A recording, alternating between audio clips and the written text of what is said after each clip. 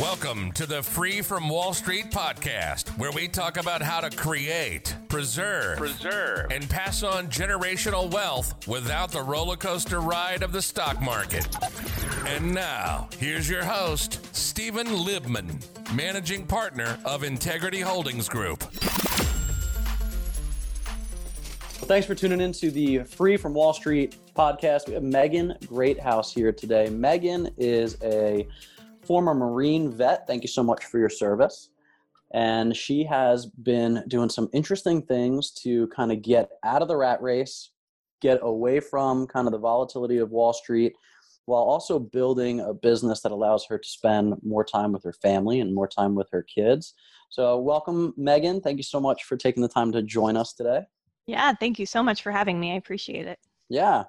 So I'm excited to talk to you a little bit about the why. And we touched on this a little bit before we started here, was kind of, why do people do this? Why do people try to look into these alternative investment models? And so I'd like to dig into that, but why don't you give us a little bit of background, kind of where you came from, when was the first time you started looking into some alternative investment vehicles, and who turned you onto it? How'd you go down the road?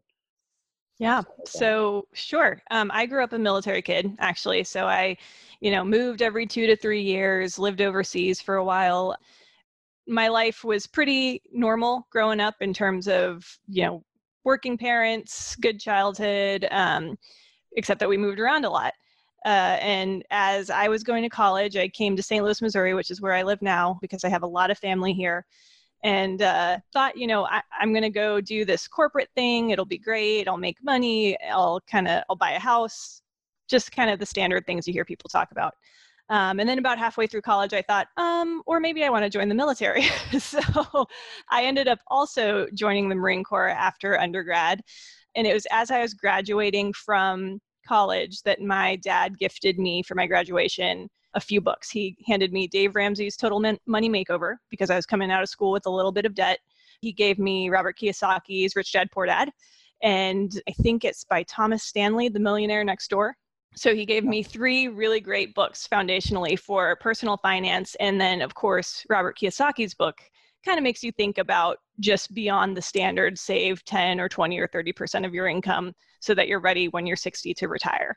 So Rich Dad, Poor Dad started to seed the ideas that there are things besides just putting your money in a 401k or an IRA and hoping for the best 30 or 40 years down the road.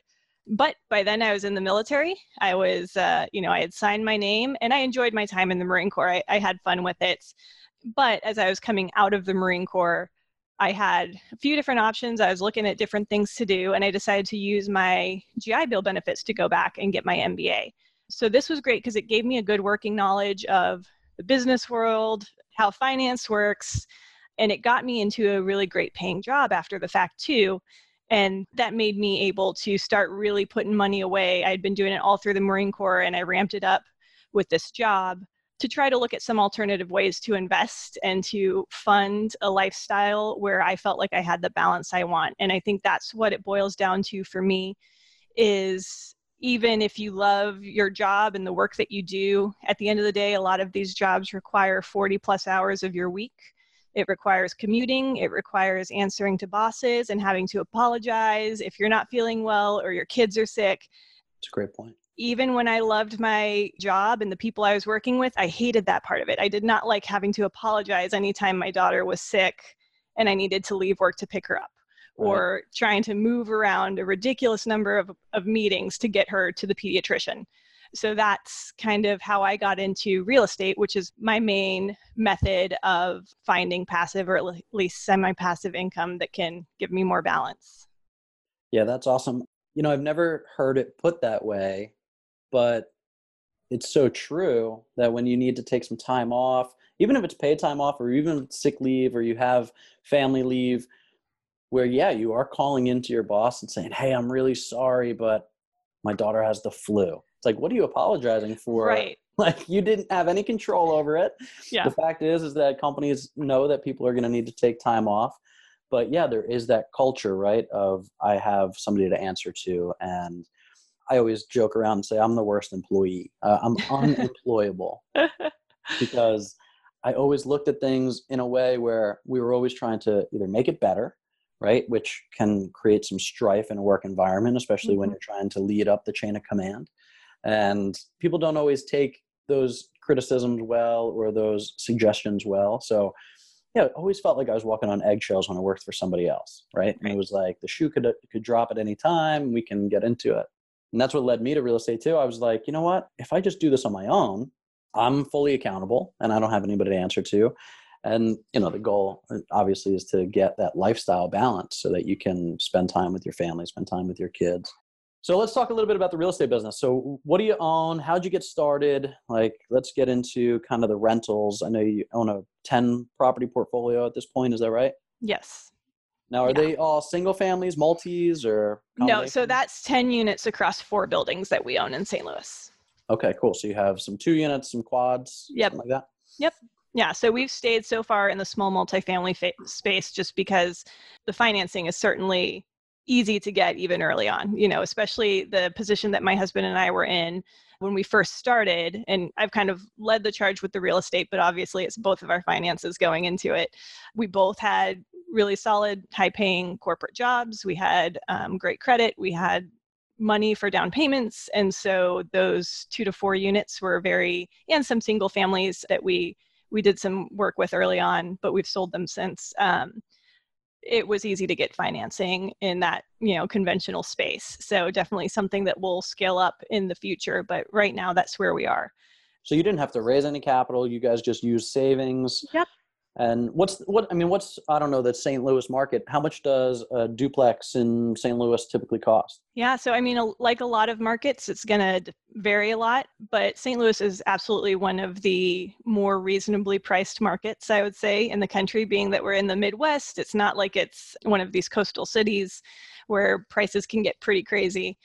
So just thinking about a few of my duplexes, we have some ranging from, I think, 130,000. It needed a little bit of work, but 130 was the purchase price to, I think our most expensive one was 230. And you can certainly get higher priced duplexes in this area depending on the neighborhood, but those duplexes that we have are in some pretty solid neighborhoods. They're by no means places I would not go or spend time. They attract good tenants. They're not ritzy, but they're solid and the price is not bad.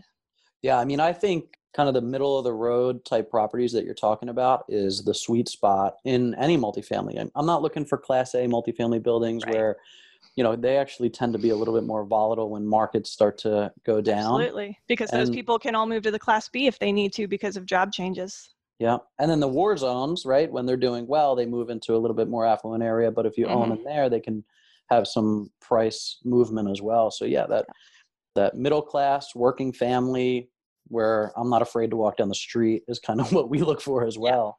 Yeah, I'm there. So when you guys are looking for properties, are you looking for something that you can go in and do some renovations and create some value? Or are you just looking for cash flow right off the bat or a combination of both? What are you looking for?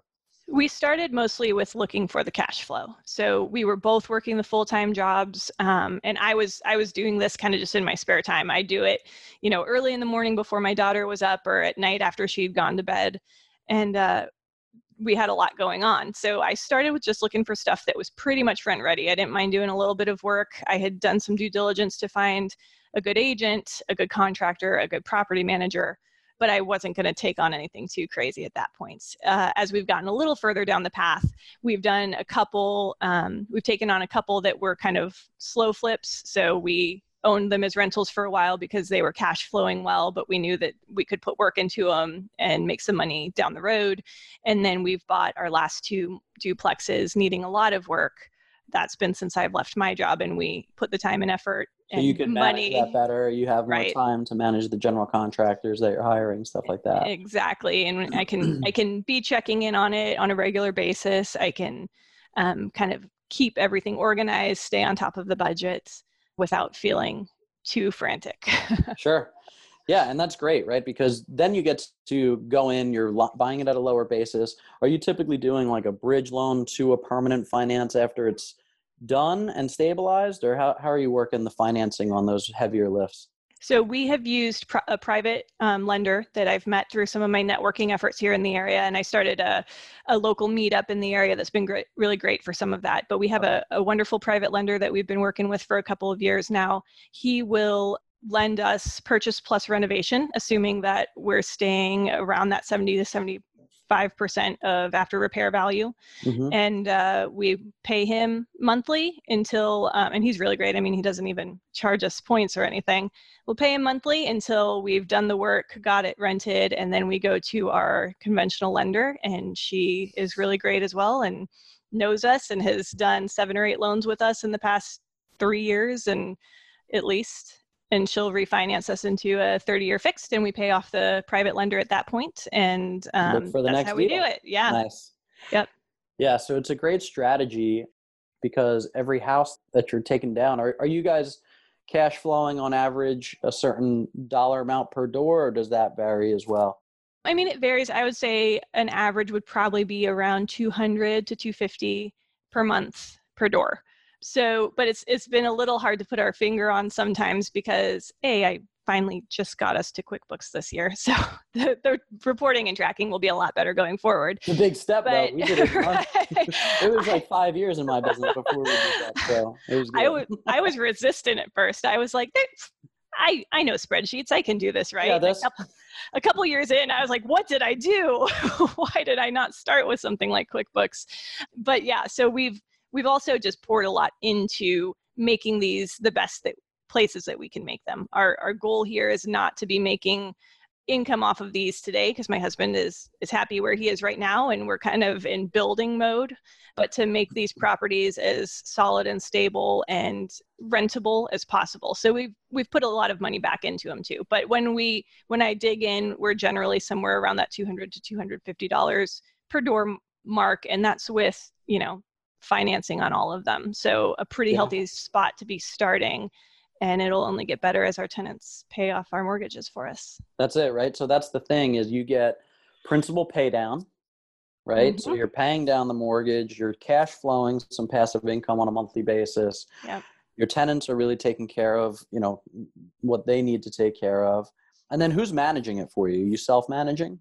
I am now. I actually started with property management earlier on. I think one thing that and this is something that, we'll probably go back to management in some form, maybe hiring someone of our own in the future. But yeah. I think that the quality of your tenants, the quality of your relationship with your tenants, and your ability to keep people for longer has a huge impact on how well these properties perform for you. You can put all the due diligence into buying a good property, into renovating it and making it the best it can be for the tenants who are looking in that market. But if it's not well managed, people aren't going to be happy. They're not going to stay. Or if just repairs and maintenance aren't well managed, they don't have good people going through, everything costs way more than it needs to, you're not going to be cash flowing. So I wanted to be a little more hands-on with that in the short term as we were building, and since I stepped away from the full-time job to focus on this. So yeah, I self-manage now. Yeah. And it's one of the reasons that we decided to go into larger scale buildings, because I have some friends here in New Jersey that own a couple hundred units now, and it's all duplexes to quads. Wow. And third-party management got expensive, right? It was between 8 and 10%. And then as they scaled, they were able to lower the cost, but it was difficult to manage the managers for them. Mm-hmm. So he ended up bringing his sister in full time, and now she runs kind of the property management arm of their company. And when we started researching, like, what are we looking to do to create passive income, right? We stopped wholesaling and we stopped flipping because it was very transactional.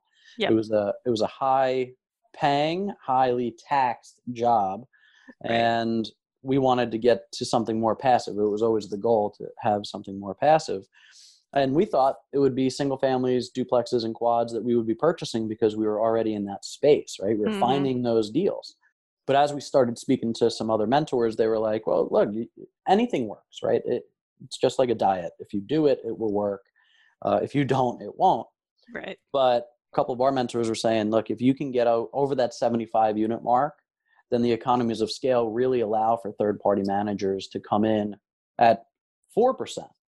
Right? Yeah. Instead of 10%. And they tend to be much more professional outfits because they're managing large scale buildings. And as we started looking at that, we were going, all right, yeah, that makes sense.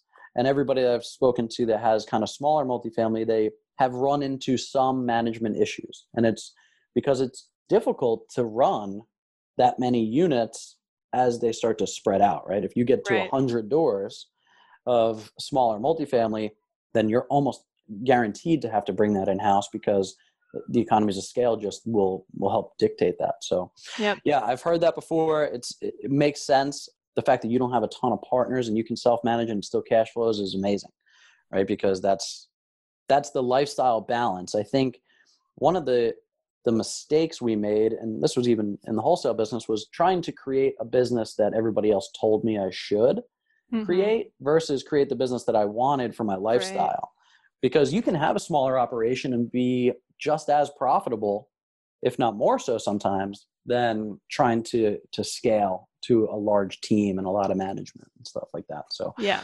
Yep. But important to be introspective about that and say, this is why I'm doing what I'm doing and what does it help me accomplish, right? So, I mean, you're going to get principal pay down, passive income, long-term appreciation. You get depreciation off of your mortgage interest and things like that too. Are you guys doing cost segregation studies on your smaller units? We are not. No, we haven't gone that route yet. So I can shoot you an email, but I have a friend of mine who works with a remote company that'll help do, because cost segregation studies, for those that don't know, is an engineering report that basically breaks out the entire building and says you can accelerate depreciation on these pieces. It sometimes can be as much as 30 to 40% of the total cost of the project, right? So if it's a $100,000 house, 40 grand potentially could get written off in year one. It tends to be cost prohibitive for smaller properties because it costs a lot of money to do.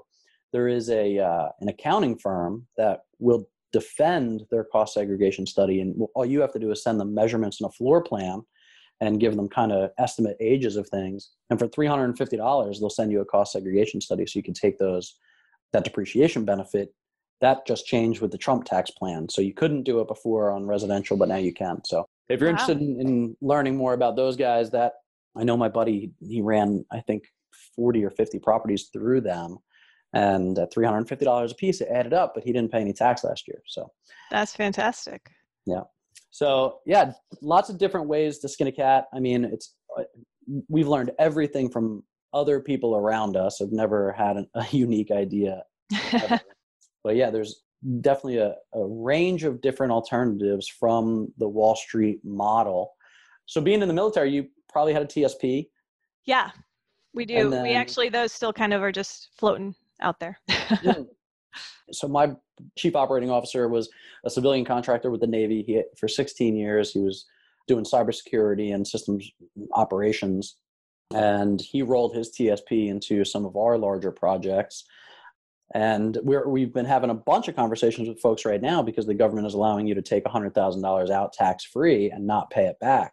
So with the volatility of the market, yes, it can go up. Yes, it can go down. But I know a lot of people, especially military folks that we've been talking to, that are taking a good hard look as to whether or not they want to tap $100,000 from their TSP and do something like you're doing, which is kind of get out of the box, right? Out of the typical Wall Street box and maybe buy a single family rental, maybe passively invest into a large multifamily deal. But now's kind of the get out of Wall Street jail free card. For the first time, I think ever, they're allowing you to take, since the creation of the 401k or the TSP, that they're allowing you to leverage that capital and not pay it back penalty free. So something to think about for our listeners. And that doesn't need to be TSP money. That could be 401k money, so IRA money, whatever it is. So interesting times we're in. It is. And I think these times are just a great example of the reason to have some diversity in whatever you're doing for how you pay your bills, how you save for retirement, how you kind of create the life that you want. Because if all your eggs are in one basket and something like this happens, it's rough, And fortunately for people like me, my age, who have still IRAs and things out there, because we have money out there that we've put out there, we've left it out there. I don't need every single dollar that I invest to be in real estate.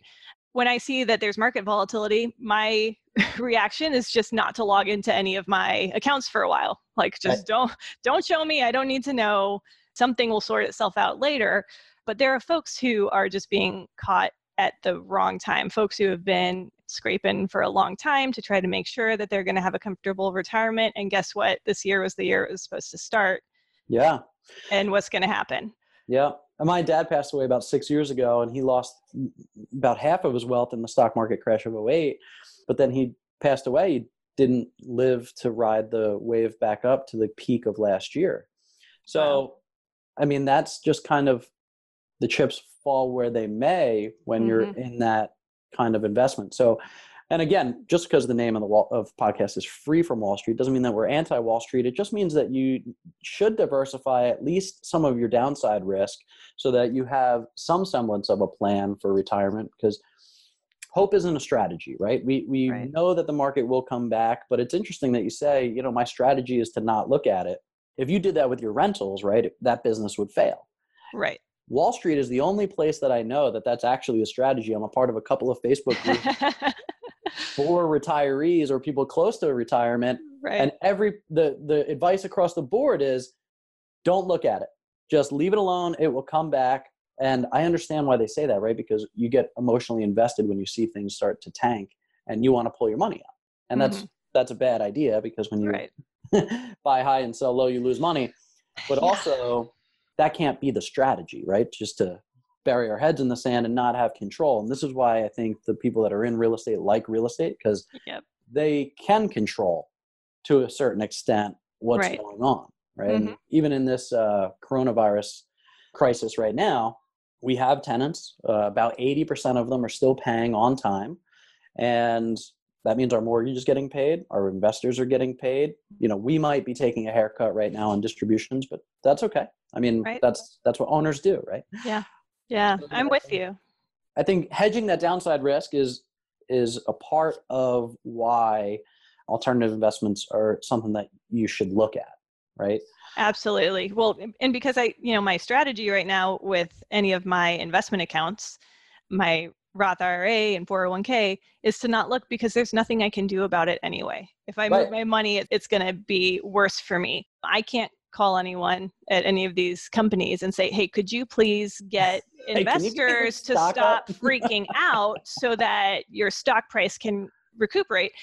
I can't do that. Right. But when all this hit, I proactively sent an email out to all of my tenants. And I said, hey, this is crazy.